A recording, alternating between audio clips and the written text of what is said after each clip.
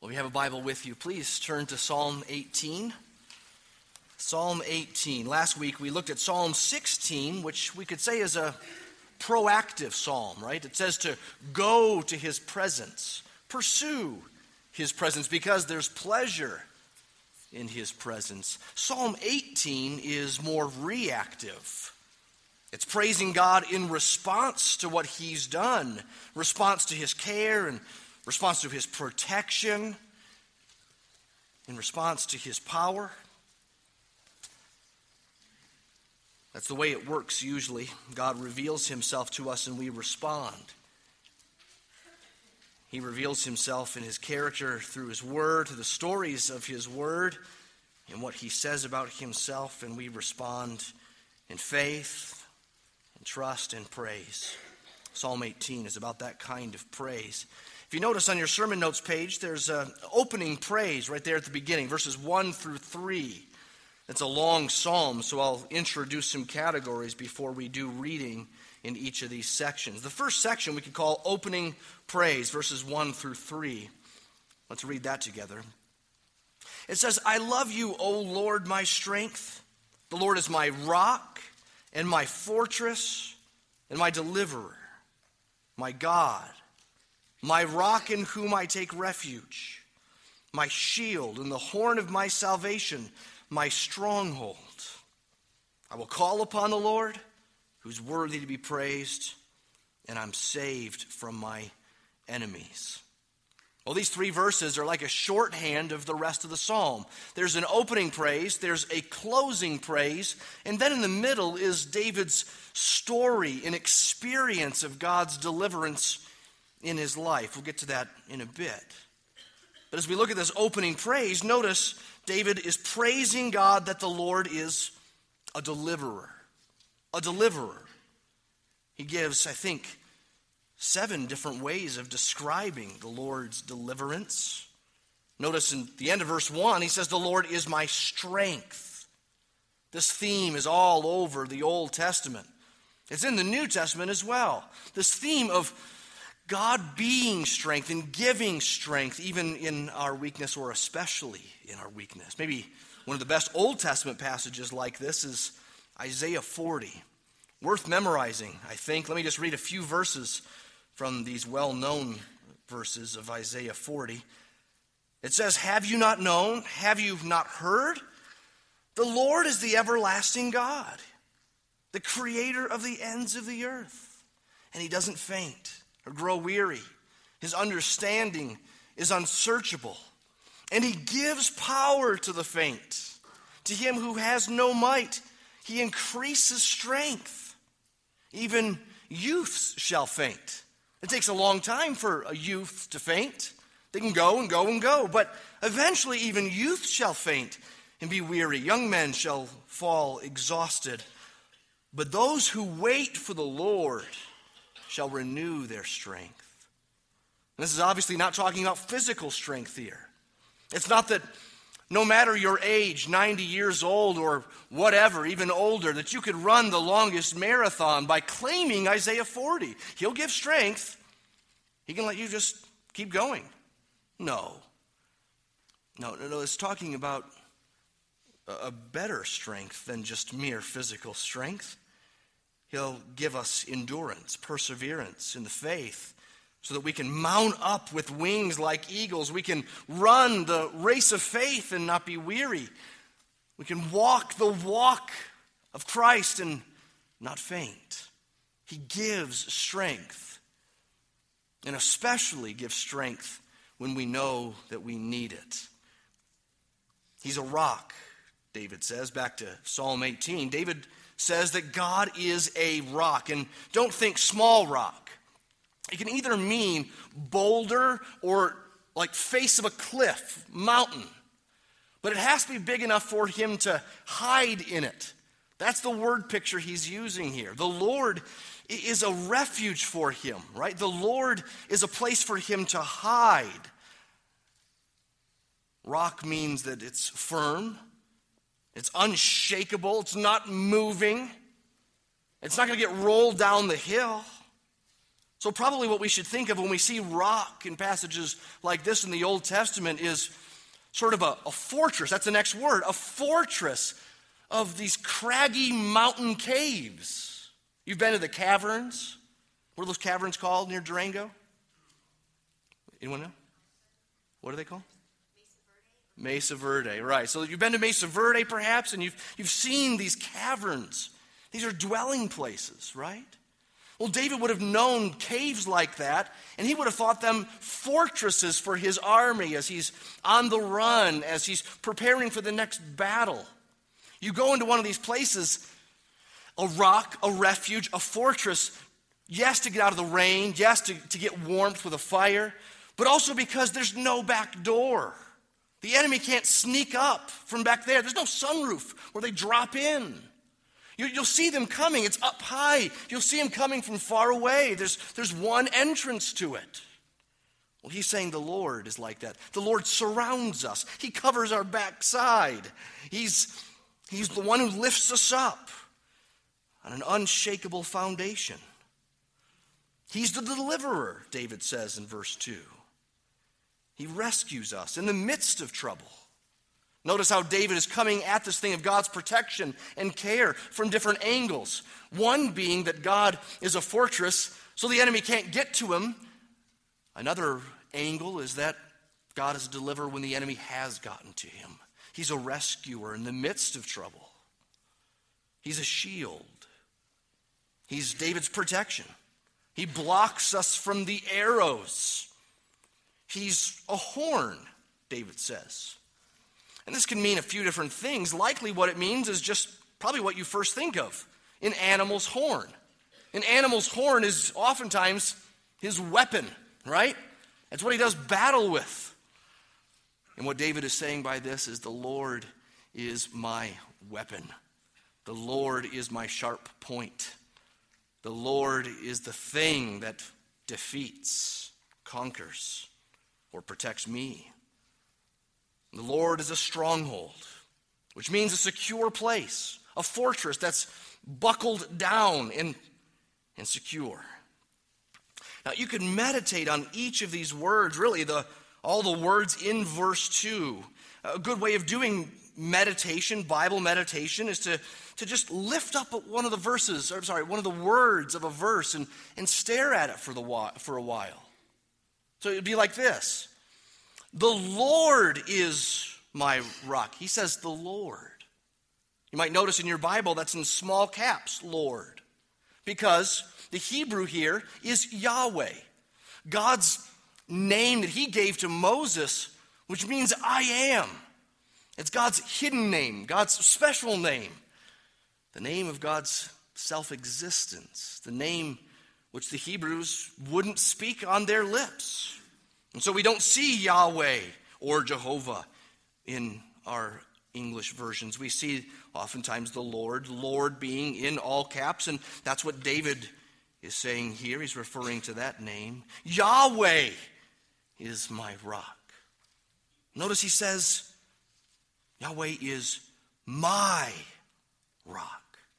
And notice how often he repeats it. Notice how many my's there are. The Lord is my rock, my fortress, my deliverer, my God. Do you hear him emphasizing that this is personal?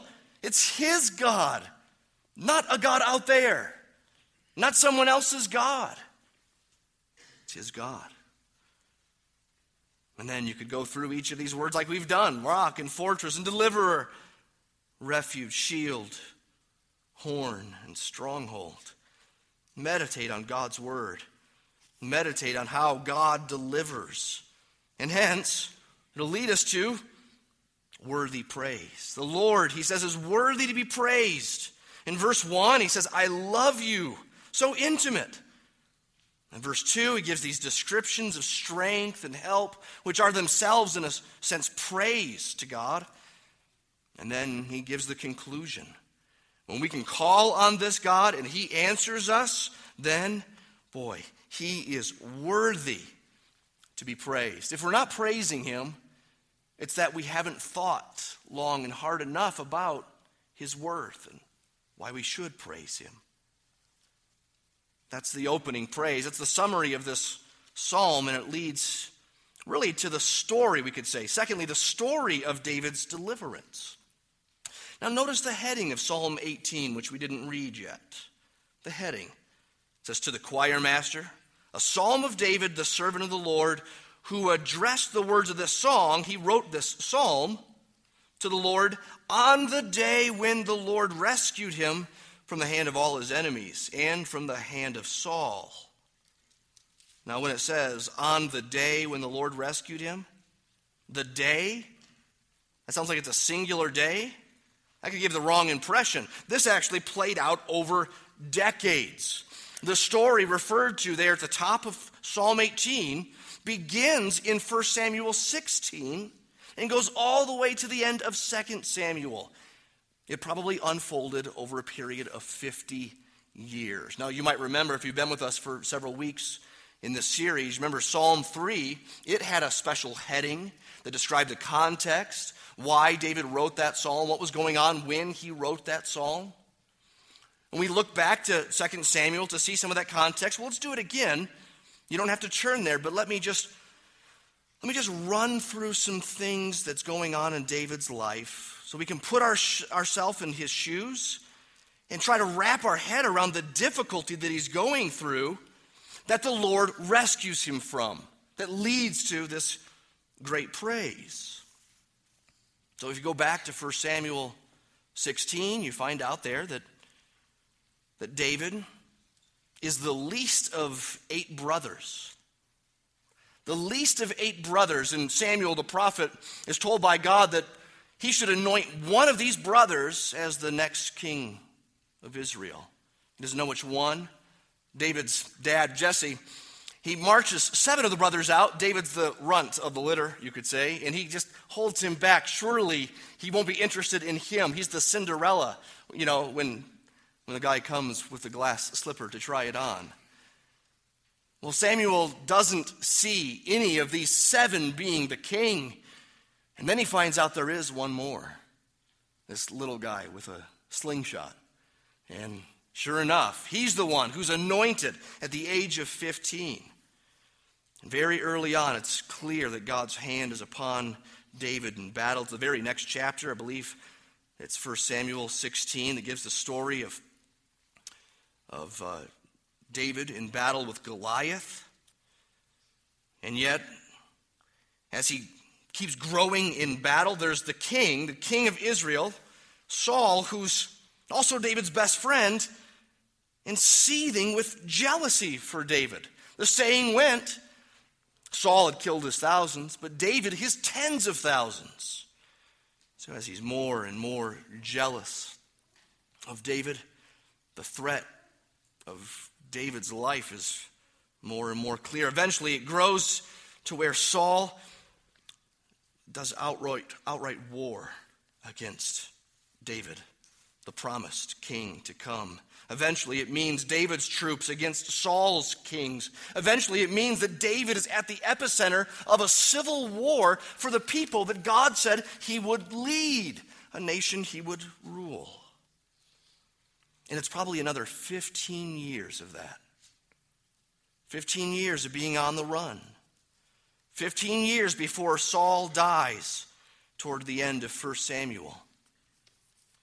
And then 2 Samuel begins, and David is now made king, but things are far from peaceful. He still has ongoing wars with the surrounding nations.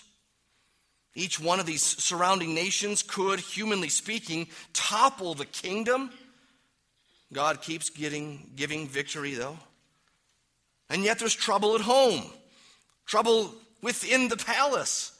Remember, we saw this when we looked at Psalm 3 and saw the context behind it. David's son Ammon ravages his half-sister.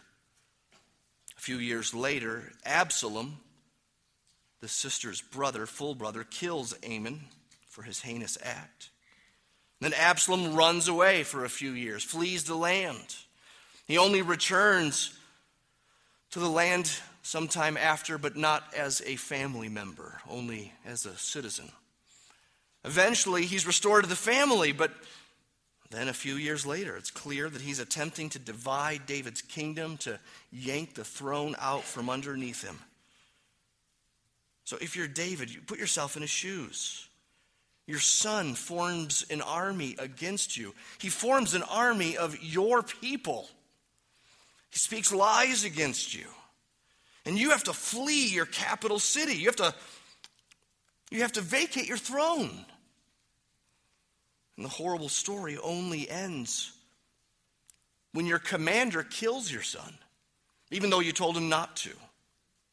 And only then can David go home. Only then can he resume the throne. Oh, but then there's still 2 more battles in the book of 2 Samuel. Before you get to 2 Samuel 22, which, by the way, is basically Psalm 18. 2 Samuel 22 is basically Psalm 18. There are just a couple of additions or adjustments made to it. It's likely that David wrote 2 Samuel 22, this praise to God for his deliverance first, and it was personal there, it was private, individual, and then it was made more corporate for the people of God to sing and put as Psalm 18 later on. But that's what the heading of Psalm 18 means when it says, the day when the Lord rescued from Saul and all his enemies. It played out over 50 years. So that's a thumbnail sketch of the story of David's deliverance. We really need that so we can appreciate what we would maybe call the song of David's deliverance. The third thing in your notes, the song of David's deliverance. And really, that's the body, as I said, of Psalm 18. Except for the opening and closing praise, the beginning and end, the whole psalm is praise to God for what he's done in delivering David in various ways. David says the Lord hears. He hears. Part of David's song of deliverance is that the Lord hears. Look at verse 3. He says, I call upon the Lord, and I'm saved from my enemies. Look at verse 6. Similarly, in my distress I called upon the Lord. To my God I cried for his help. And from his temple he heard my voice. My cry to him reached his ears. You have to know that God is glorified in the process of us asking and him answering. You might wonder why we need to pray, why God's invented this thing called prayer. When he knows what we're going to need, he knows even what we're going to ask before we ask it. He often overrules our well-meaning requests with something better. It doesn't seem better sometimes to us, but we believe he has a divine and perfect will, and we know, like Jesus said, sometimes it's his will and not ours that he does. So you might wonder why we should pray. And it's true, God does sometimes do differently than we ask or respond more slowly than we would like, but it isn't because he doesn't hear. And David is proof that this is the norm, that sometimes God doesn't answer in our timing. Remember, Psalm 18 comes after something like 50 years of battle and struggle and horror and anguish, opposition. The whole majority of David's life, we could say, is one lived by faith in the midst of battle, awaiting the fulfillment of the promises of God that one day there would be peace on every side. It's one of the promises given for the promised land. So just like David did, we need to tuck the principle away that God is glorified in the process of us asking and him answering, even if it's in his own timing and in his own way that he answers. David's proof that God hears, he's near, he listens, he cares, and he truly does know what's best. So don't let him knowing what's best slow down your asking. Keep asking. Like Jesus said, keep knocking at the door. Keep trusting him as you knock. The Lord hears. We also see in the song, though, the Lord intervenes. He intervenes. Verses 7 to 19 make up this section, and they give us what we could call a heavenly, cosmic, symbol-filled look at God hearing David and answering David and then intervening, rescuing. Not just rescuing, but also bringing retribution on David's enemies. Let's read a chunk of this. We'll read verses 7 to 14 to see this. This is how David describes God stepping in and doing something. He says, "Then the earth reeled and rocked. The foundations also of the mountains trembled and quaked because he was angry. Smoke went up from his nostrils, and devouring fire from his mouth. Glowing coals flamed forth from him. He bowed the heavens." Literally, he tore open the heavens and came down. Thick darkness was under his feet. He rode on a cherub and flew. He came swiftly on the wings of the wind. He made darkness his covering, his canopy around him, thick clouds dark with water. Out of the brightness before him, hailstones and coals of fire broke through his clouds. The Lord also thundered in the heavens, and the Most High uttered his voice, hailstones, and coals of fire, and he sent out his arrows and scattered them. He flashed forth lightnings and routed them. We could keep reading. Really, the summary is in verse 9 that God cracked open the heavens and came down. Or what it says in verse 17, simply that God rescued him. David says God rescued him. How did he rescue him?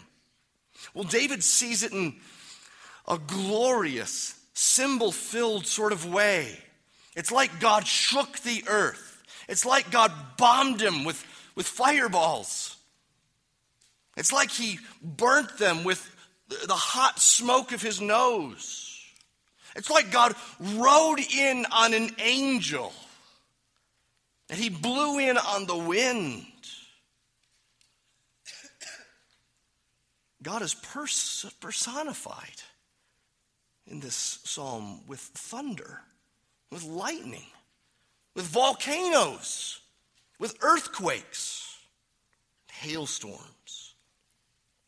That means in part that the upheavals of this world, this creation, are not just unfortunate. Neither are they just necessary as part of keeping the equilibrium of this earth and this universe. But actually, they're here as a fingerprint to show us something of God's power, to remind us something of judgment to come. I wonder, do you have that kind of God that could be, that should be rightly personified in such fierce symbols? Do you have that kind of God that's not just personified in Thomas Kincaid paintings, in baskets of puppies, in Hallmark sayings, but a God who's violent, a God who is fearful, a God who is in the heavens, a God for whom it's a scary thing, with whom it's a scary thing, should we have to encounter him without his mercy.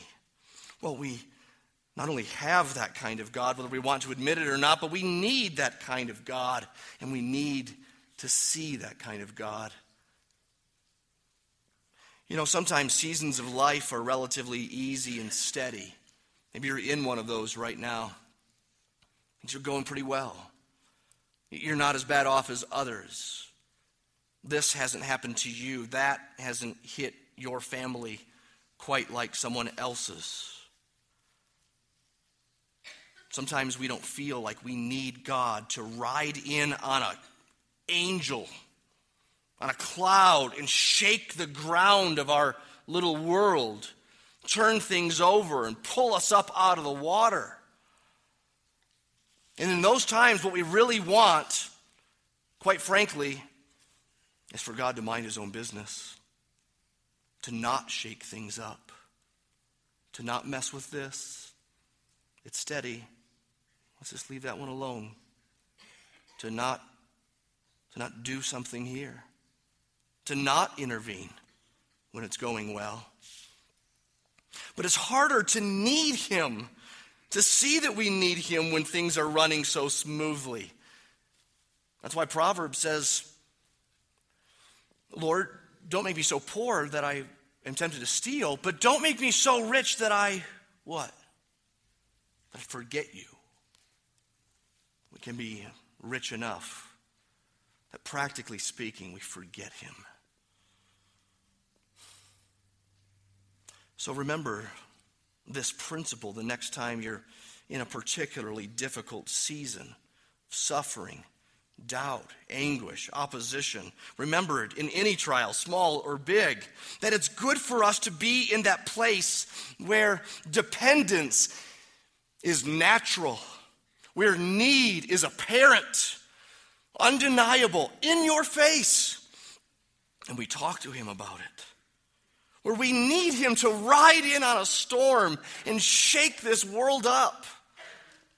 Well, it's certainly a hard thing to be in those seasons of life, but it's not a bad thing when we don't just need him to tweak this, improve that, keep this steady, give that one a little nudge. But we need him to come in and give our life an earthquake. When the cords of death have entangled us. That's the language of verse 4. God is in it and has purposes for it when we feel like we are wrapped in the cords of death. We also see in this psalm, this song, that the Lord humbles.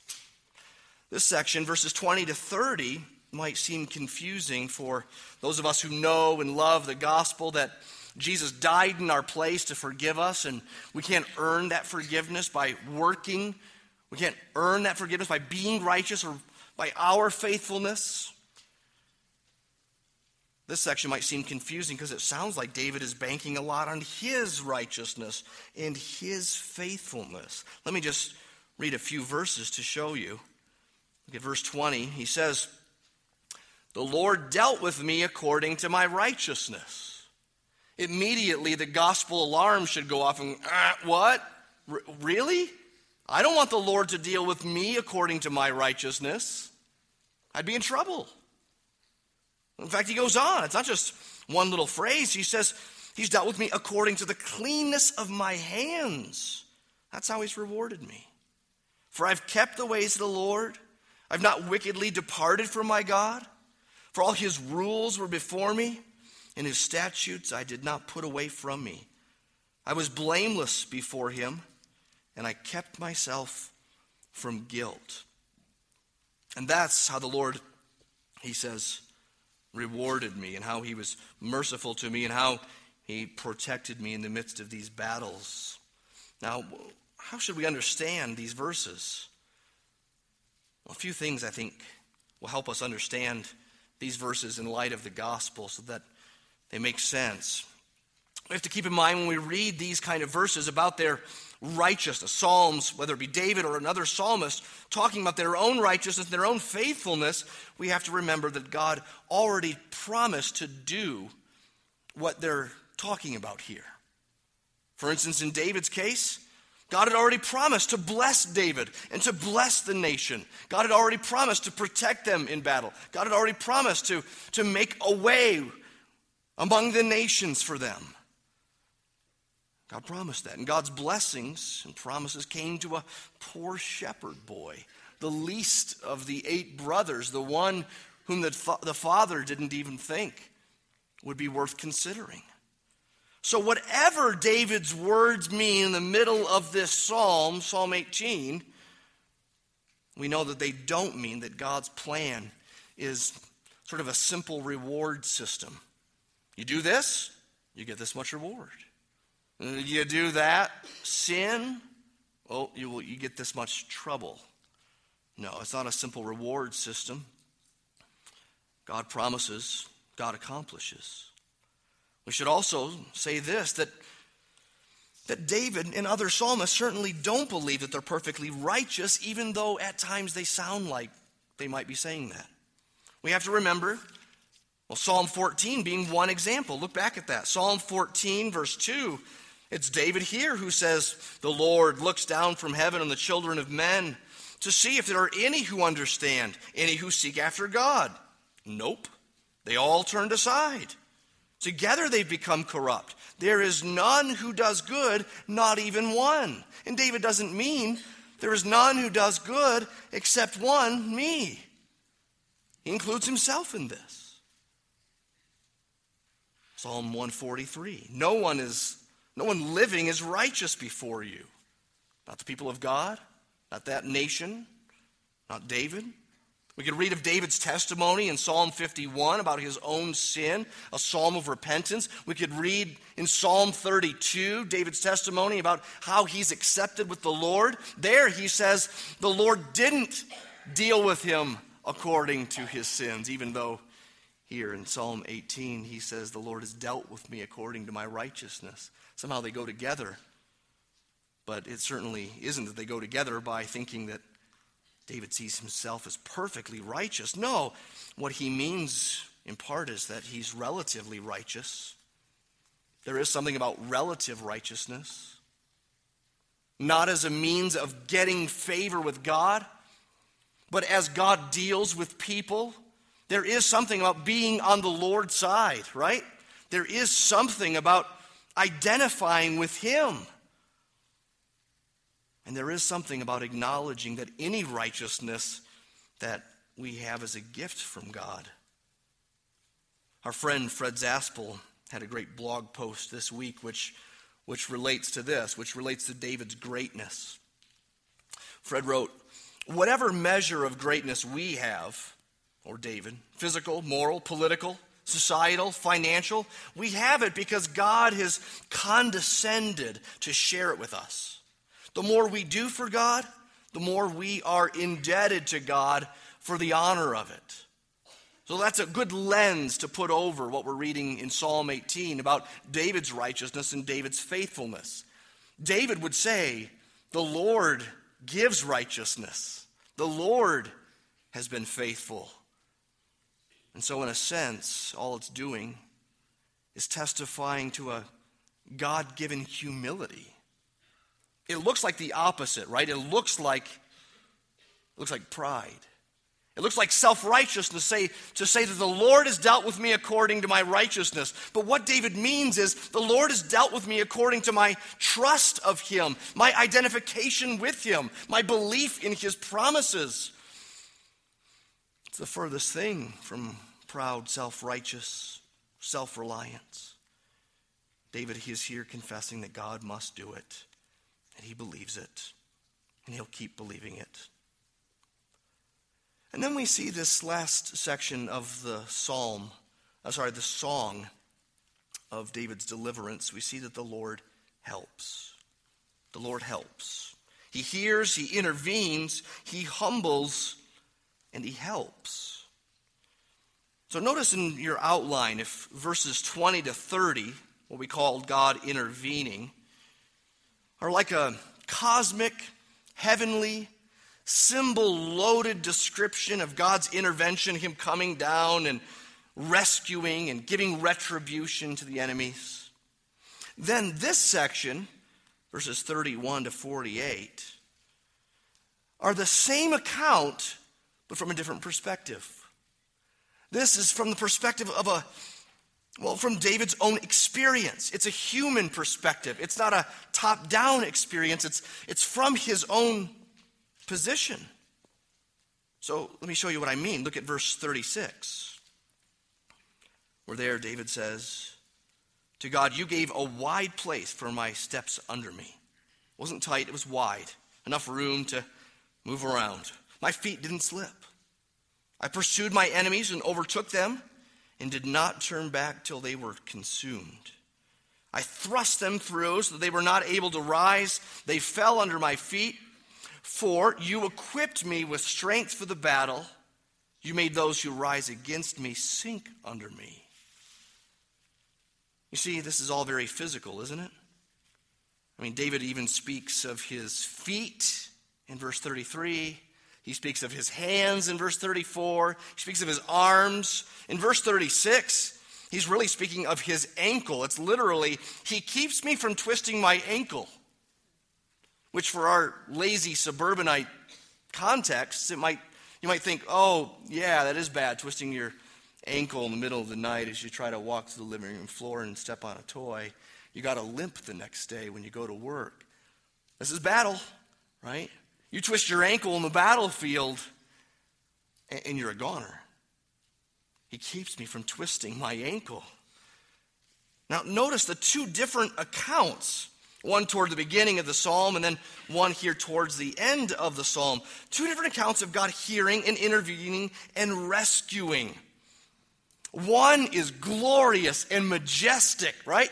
God cracked open the heavens. He came down riding on an angel, riding the wind, and the smoke of his nose burnt up his enemies.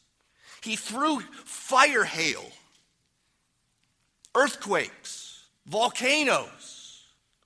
He was in a dark rain cloud as he came.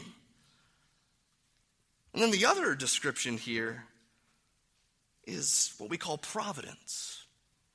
It's just God helping. It's God orchestrating. It doesn't look miraculous or special or powerful. In a sense, it's invisible. But David sees God's invisible help, get this, as pictured in this powerful, glorious, symbol-loaded way.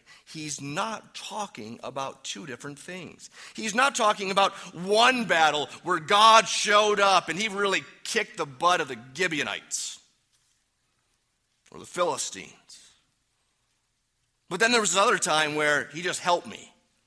So, I stepped on a rock and I moved to the side, and just then an arrow went past me and I went, whoa, how'd that happen? Thank you, Lord. Providence. No. He's talking about the same thing.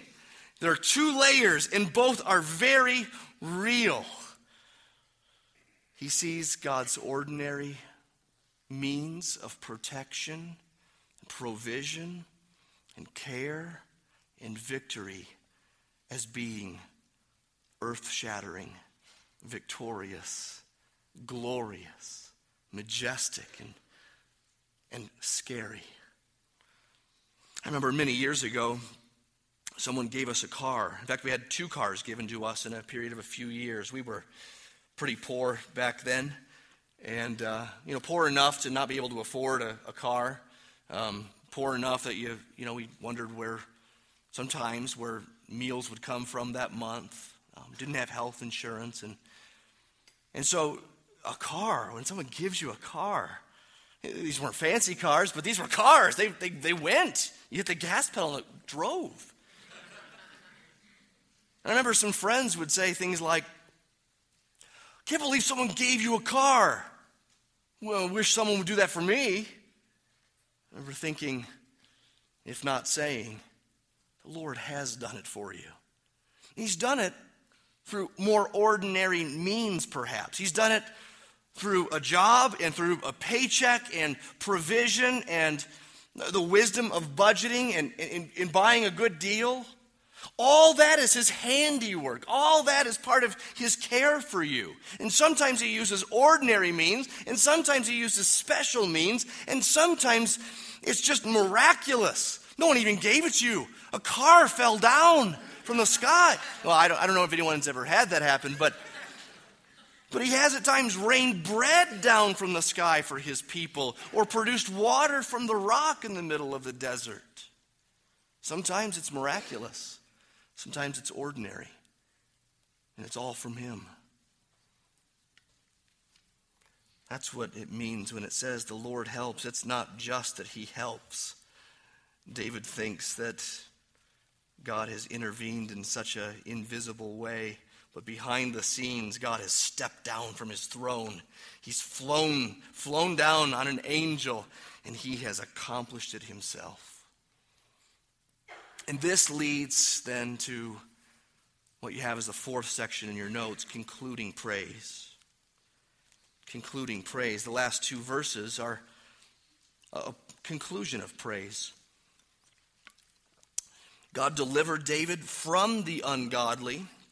We see that in verse 50. We'll start there and then read verse 49 after. But read verse 50 with me. It says, great salvation he brings to his king and shows steadfast love to his anointed, to David and his offspring forever. God delivered David from the ungodly, whether that be the foreign nations of 1 Samuel and 2 Samuel, or whether that be the in-house enemies of Saul and even his own son, Absalom. That means that what God promised, he eventually did, but he fulfilled it through a rather complicated and slow-going means, didn't he? Again, remember, it's about 50 years from the first anointing of the 15-year-old king until he writes this psalm of praise and can say, the Lord has done it. But it's not just that God delivered David from the ungodly. There's a hint at the end of this psalm that says basically that God delivered David for the ungodly. Look at verse 49. For this I will praise you, O Lord, among the nations, and sing to your name. Now, why do I say God delivered David for the ungodly? Well, remember verse 50 says that God shows his steadfast love, not just to the anointed, who is David, but to David and his offspring forever. And it's not just David's offspring, but it's also, by extension, to these nations referred to in verse 49. Now, how we know this is because Paul quotes verse 49 in Romans 15. Let me show it to you in context here.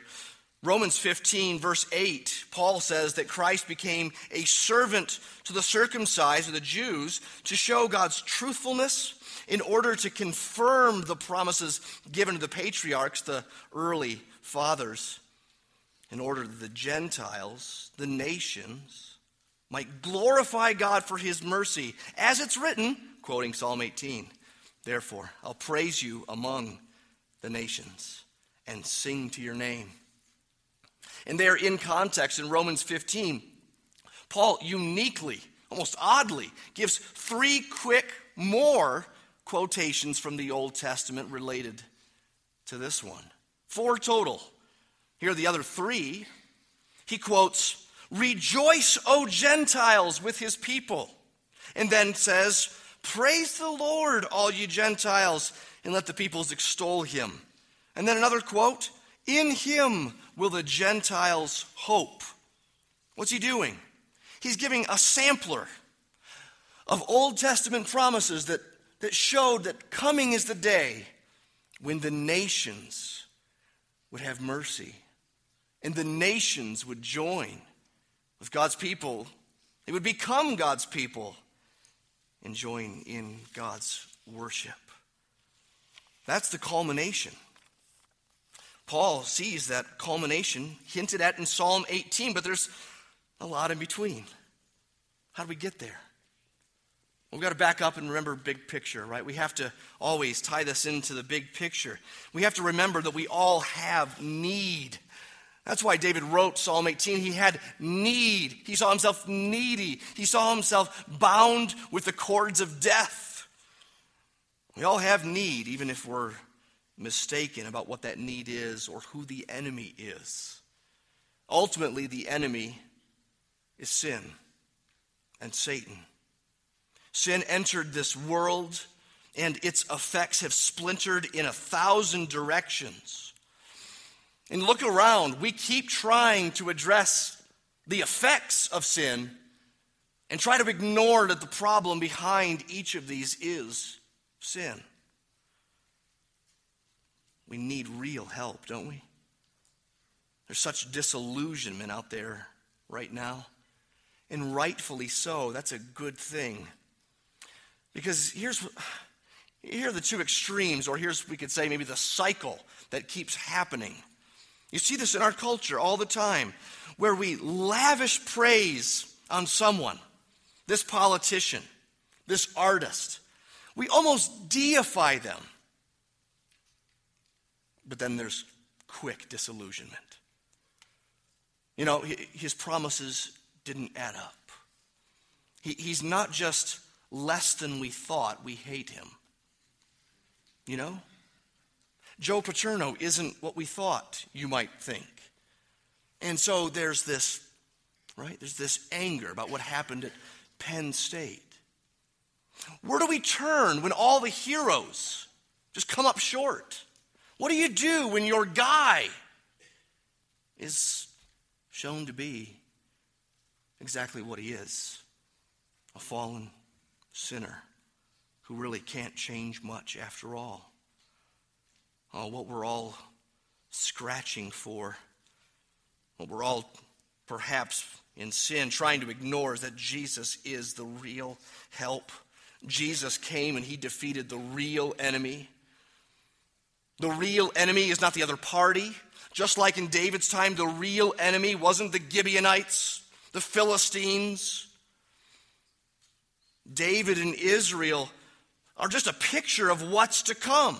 And what's to come is that the real David, Jesus, his greater son, would come and reveal God's power and his salvation and even his judgment upon sin, ultimately in the cross.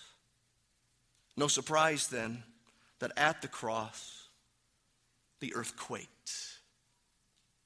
The sky went dark. Why? God tore open heaven and he came down. He worked. He saved. He fixed. He gave. He protected. So now Jesus is our refuge, our shield, our horn, our rescue. You can read Psalm 18 with Jesus in mind, seeing David as just a foreshadow of the great David-like king to come, who is Jesus. Jesus has defeated the real enemies of Satan and sin. The enemy, as I said, is not the other party. The enemy is not your boss. The enemy is not your spouse. The enemy is not a frustrating neighbor. The enemy is nothing less than Satan and sin and death and the curse. And in the cross and resurrection, those are defeated. So, Christian, if you've entrusted your soul to this Savior and found a refuge in this God, then keep entrusting your whole life to him. If you can commit your soul eternally to him, then you can commit today to him. You can commit tomorrow to him. You can trust him for your circumstances. Don't despise the hour of need. Don't despise those moments when you beg of him to crack open heaven and come down. So don't pray small things. Pray that he would do that. Pray that he would reveal himself in power and glory so that you'd know in every corner of your life that he's the Lord and there's none besides him. That he's great and greatly to be praised. Don't pray he'd tweak it here and just nudge it there or just make this stop. But pray that he would do something special or ordinary. Because sometimes he reveals his glory and his power in special, miraculous ways, and sometimes he reveals his power and his glory in ordinary ways like Bible and church and Christian friends. Either way, pray for revival. Pray that we would get it. Pray that we would see the other layer. That when he provides, he's near. When he moves, he is shaken. That when he protects, he's a shield. He's a refuge He's worthy to be praised when he whirls into our problems, and he's worthy to be praised when we wait on him in the midst of our problems. Do you believe that?